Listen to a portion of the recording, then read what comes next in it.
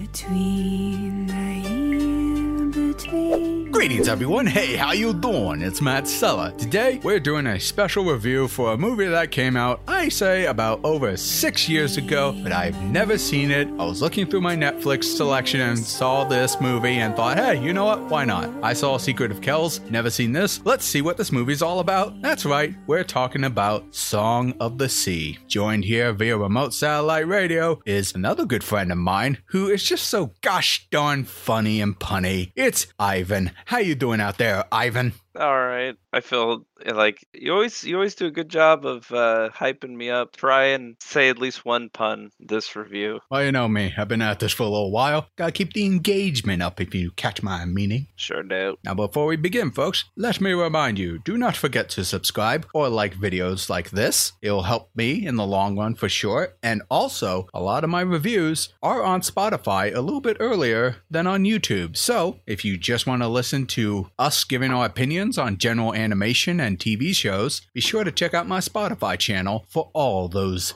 podcast needs. Links are always in the description below. Also, another reminder is that we are going to be as spoiler-free as possible here, but we may have an opinion or two that does pertain to the latter half of this movie, but don't you worry, we will put up a spoiler warning if it ever gets to that point. Well, without further ado, let's get on to our review for Song of the Sea. Now, what is this generally about? Well, at least the way I could put it as Netflix would describe it, the last of a magical race of seals that become human on dry land, the little girl, whose name I always have trouble pronouncing, and her brother, must return to the sea in this animated adventure. And she must also find her voice, for it may hold the key to unlocking mythical wonders. And that's generally the synopsis for this movie. Now, I'm going to hand the reign over to you, Ivan. What were some of your major takeaways from this movie, and what stood out to you? My takeaway was basically, a modern take on a folktale that I wasn't really familiar with. Apparently, it's fairly faithful to the original context of like the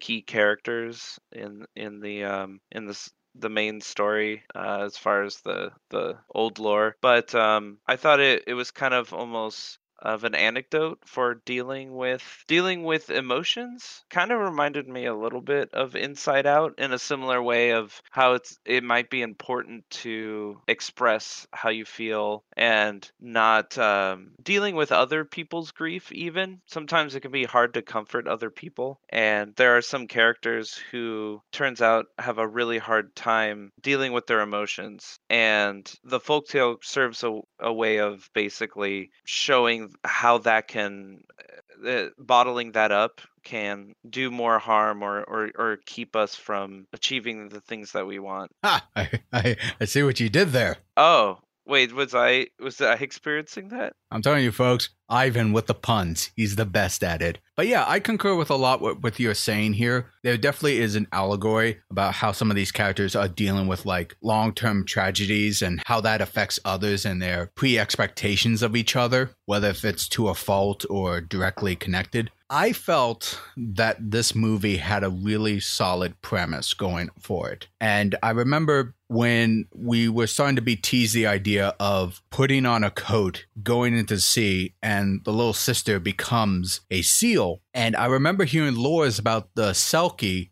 In a way, they're kind of like mermaids that look like seals or could fully become seals. Not sure if I heard the tale where they could actually like go onto land or not. I believe they could, but I think you mentioned before we were recording, Ivan, that they actually would shed their skin, but this movie does it in a more like magical way where it's more of a coat that they can have on that helps them do that transition. And that actually reminded me, I don't know exactly if this was in Disenchantment or another Matt Groening project or something, where there was a woman who put on this bear coat, and if she puts it on completely, she'll turn into a real bear, and then when she takes it off, it turns back into like a normal person. So I thought that was a really interesting element in this story. Now, as far as the narrative goes, and again, I'm going to be as spoiler-free as possible here. While I thought this was a really interesting brother and sister dynamic of a story, a lot of the setup and the lore that is established throughout this movie kind of happens because it needs to happen. And there were some emotional tolls that happened that I wish I could feel for. But unfortunately, my mind is always logic-based, so I need to know exactly why things are the way they are or what led to these events. And I was kind of confused on some key things that unfortunately took away from some of the weight of what the characters were going through. Yeah, I there were some moments where, and it was a challenge because the sister Saoirse, she was established from the beginning of the movie that she couldn't speak, so a lot of it you had to understand what she was feeling through body language and like her, you know, motivations as a kid, like just wanting to be accepted by her older brother and tolerating like his like really he's basically dealing with emotions that he's taking out on her, so it's not quite made clear where all of his frustrations come from, whether it was because of an event that happened in their past. But as far as her, because she can't speak, a lot of times I had to really gauge by her actions what she was thinking, and there were a couple points in the movie where it kind of led to some confusion, especially when it was already mixed with the fantasy elements. So we had to try and understand the rules of the fantasy mixed with character motivations that were a little vague, so it was hard to follow in some points. But yeah, speaking of body language, Ivan, let's definitely jump to the visuals and the animation. And to kick things off, visually speaking, I really do like the look of this movie. It definitely has that canvas feel to it. I don't quite know the terminology here, but I remember seeing Secret of Kells. I think that was one of the first, if I remember correctly, correct me if I'm wrong here, either you, Ivan, or in the comment section. I believe the initial studio behind this was Cartoon Saloon. I believe it's a Irish animation studio. And I thought they did a really good job emulating that retro feel that kind of like reminds me of like Samurai Jack, the Genndy Tartakovsky, Craig McCracken style of visuals. And the animation itself, I thought, was pretty solid throughout the whole movie. Very fluid. I wouldn't say it was on ones, but it was definitely on twos. And they did a good job at facial animations and things like that, despite its simplistic design. However, there were a couple parts that felt like they were on threes or fours that I thought were a little jarring, but I completely understand that. But overall, in my opinion, I thought the visuals, the colors, and the way the effects align with the characters was phenomenal, as well as I thought the animation was really good. Did you have any thoughts on the visuals in your personal opinion, or the animation? Yeah, as far as the visuals, I really admire media that goes for a projected style, especially actually primarily in 2D, where like you said, Cartoon Network kind of pioneered that, where the dimensions of objects or characters are flattened, and you're not quite sure how much volume it takes up, and it's not necessarily important how much volume it's taking up, but more that it's composed in a way that it makes a very appealing, like well composed shot. It's more of what is the most appealing way to show an object in this scene. And I believe like even I noticed there was a trash can, or sorry, there was a few characters hiding in a trash can, and that the perspective that the can was supposed to be, you weren't supposed to see the top of the lid, but they still flattened that anyway because it made a more recognizable shape. So the movie was just filled with that very, very beautiful, like projected perspective, and I think it really lent itself to its like some things. I wish I knew more about traditional media, but I would, if I had to say, watercolor, which is kind of in theme because there's a lot of water in it. But I think you covered the animation pretty well. But the environments were really, it had a very soft rendering to it, like it was a water-based medium. I agree totally. It definitely, the technique they used for the environments definitely made this world feel lived in. It had like a wondrous tone to it, especially when we cross into the more mythological settings of Ireland. I believe it's set in Ireland. Brendan Gleeson, I believe he is in this movie, at least according to the billing here, and I do believe he is an Irish-English actor. He may have played the father, but yeah, no, I definitely think it brings like a certain sense of like history and lore to this entire movie. I think visually speaking, they did a good job there. And I was telling you, a friend of mine, we were talking about this one video she brought up to me about hard world building versus soft world building. That video was specifically using Spirited Away, a Hayao Miyazaki Studio Ghibli film, to kind of explain what soft world building is, kind of exploring a strange and wacky world through the eyes of the character and kind of being in their shoes, uncovering everything. And I really feel like this movie did a good job of kind of emulating that idea, I would say. And yeah, the visuals, I think, worked with it, as well as the animation. It had that childlike innocence to it, but also kind of gave a certain sense of realism there, in an ironic kind of way. Now, that is our general thoughts on the movie, I would say, right, Ivan? Yeah, I mean, specifics aside. And I did enjoy this movie. I liked it. However, narratively speaking, there were some things that kind of left me kind of questioning why things are the way they are, but that's just me personally. And that did take away a bit for me to say that this is a really outstanding animated movie. But if you're going at this purely for visuals, and let's not brush aside the music is actually really good in this movie. So I probably would recommend this, especially if you're an animation buff, for sure. And yeah, I mean, it kept me fairly entertained, I would say. What say you, Ivan? I was pleasantly surprised. I didn't have any expectations. I don't believe I even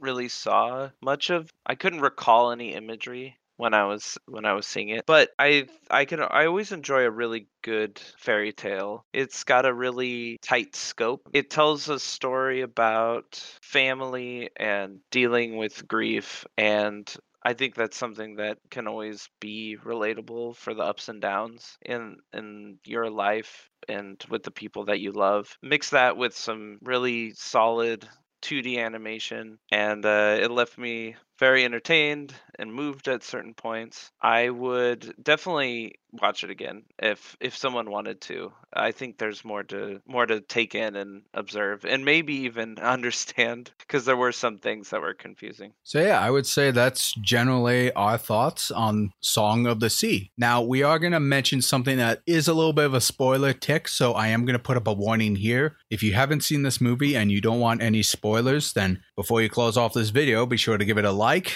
and subscribe to the channel. And if you want to support me directly, please consider going to my Patreon. Links will be in the description below. But if you're still sticking around, then you have been warned. Spoilers ahead. And it won't take long at all. So here we go. So, Ivan, let's talk a little bit about the ending. And I know we can't go into super detail so much about this because then we'll be here forever. But as far as the movie goes, it is kind of established that the mother is probably dead. And you and I, we were talking about how the older brother was kind of being somewhat an abusive jerk to his little sister. And at the very beginning, I thought, okay, well, maybe he blames her for the loss of his mother, or perhaps him hanging out and taking care of her for so long and she always seems to get into trouble. Maybe he's just so sick and tired of it that he starts to project his feelings onto her. The way the movie ends, we have his little sister. Again, I apologize, I have trouble pronouncing her name. She is sick, and in order to get better and help everyone, all the mythical creatures, she's got to put on that Selkie coat and sing, which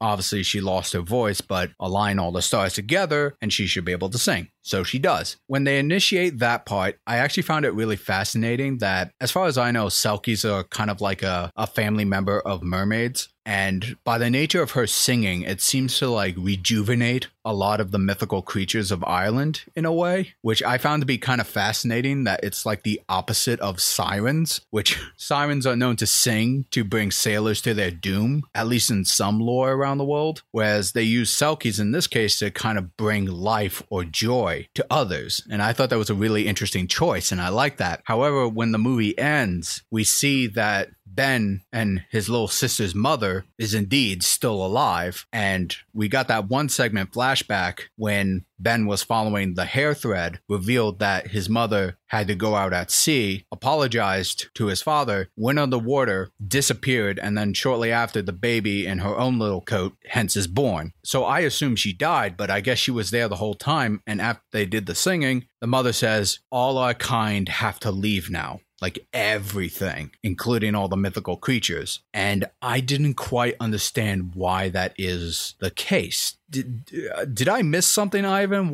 Why was that such a narrative tool that felt like it kind of came out of nowhere? Like, I get the emotional impact it was for Ben and his father, as well as like him losing his sister, finding out his mother's still alive, but then the mother's also leaving too. Like, what was that clear? Did I miss something there? That was a little, that kind of escalated in a way I wasn't anticipating, because most of the time I got so invested with Saoirse and her. I mean, there was a point where it went from trying to rescue her to actually trying to save her because her life force was draining. So I was under the impression that they needed to save her. I was really invested in how getting her coat back so that she could live. What I didn't realize is that it turned into this situation in which, in restoring her, it was actually actively restoring all of the creatures and the different characters throughout time who had been turned to stone by the owl bad lady. I forget the mythical creature. The ones that, I think they just called her the Owl Witch. right, who, for context, is the opposite. She takes away, she literally bottles bad feelings so that you don't have to deal with it, but trade your... Which is ironic too, because if you saw the scenes of her, she also bottles good feelings like rainbows and sunshine. So it might be semantics. Yeah, that was something that might be also a little unclear, because I actually totally forgot that I saw bottled rainbows, and those are good feelings. So it's interesting. Like, I don't know why you would want to bottle good feelings, unless there are some people who can't handle good feelings, need them to be bottled. But anyway, to get back to your point, the ending turned into saving everyone. And I didn't even realize it until it was happening. And I don't know at what point it was established that in saving Saoirse, that everything else would have their life force restored so that they can pass on to another realm. Suddenly it escalated, and I didn't even catch when. Yeah, and I think that's where the story kind of narratively breaks for me. And again, I am transparent with you guys. I'm not a fan of magic in story writing a lot of times. Like, I'm more of a sci-fi science fan in fiction, where even though, yeah, that can get ridiculous at times, at least there's some foundation or logic behind it. For something like this, like, I don't know if one needs to know Irish lore to truly understand why that would be the case, but I think the movie kind of failed to address that in a way, and so that's why it kind of dampened my overall feelings of the movie. Not horribly, mind you. Like, I still like the movie. I like the visuals and I like the theming. I really felt like because it escalated so quickly, it held back the movie a bit for me. I was just gonna say, yeah, that's fair. I think having consistency in the magic, like, it doesn't have to be complicated, but it at least has to communicate. It's if it's gonna be simple or coherent, right? But another thing that I thought was kind of strange that didn't really get addressed at all is the mother, who is a Selkie. That is indeed Ben's mother, yet I don't think Ben inherited any form of magical abilities, but only the little girl did. So I don't know if that's like a Selkie thing, that only Selkies are female, but I don't think I heard that anywhere before. But I don't know. Like, I found that part a little strange, but it didn't really bother me per se. I just thought it was odd. One of the many unanswered questions. Oh, and one last point I'll say, it's not really a spoiler per se, but we were talking about how the Owl Witch bottles up everyone's feelings to like take away the pain. You know what I thought of at the very moment she said that? This is an allegory for alcoholism. Oh. Oh yeah. Yeah, no, now that you say it. Also, when you said it almost sounded like you said allegory, which Oh, look. there you go. There's my pun for the there's my pun for the episode. There we go. And the other thing too is the father spent a lot of time in that pub bottling his emotions. He did. I was also surprised when I thought about when I stopped to think about the conflict and then about the dad. I thought, wow, he's really, so much time has passed. He really hasn't reconciled well. You would think that after having 2 kids to take care of, that he might kind of get over it. Get over your dead wife. Take care of your kids, dude. I mean, that's what his mom was trying to tell him. Yeah, but again, I think you were right on the money at the beginning. It's all about dealing with grief and how to handle emotions, and a lot of this is indeed an allegory for a lot of those things. And yeah, I mean, I could go on and on about this movie of like what it does well, what it might not be doing super well. But did you have any other closing thoughts that might be spoiler territory? I think the movie goes at a pace where I can digest what's happening and kind of try and figure things out if they're a little vague or unanswered.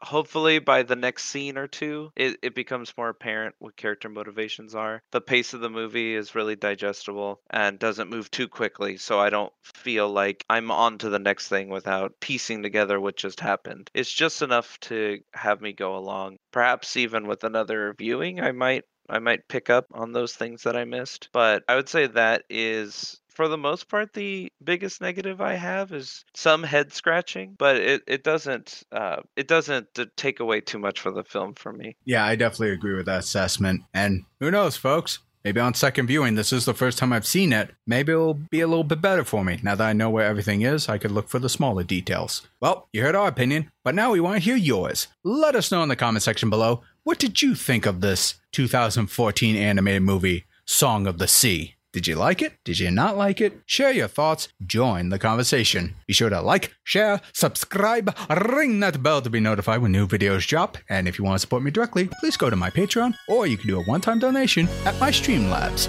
Links are in the description below. This is Matt Sella. This is Ivan. Thanking you all for tuning in.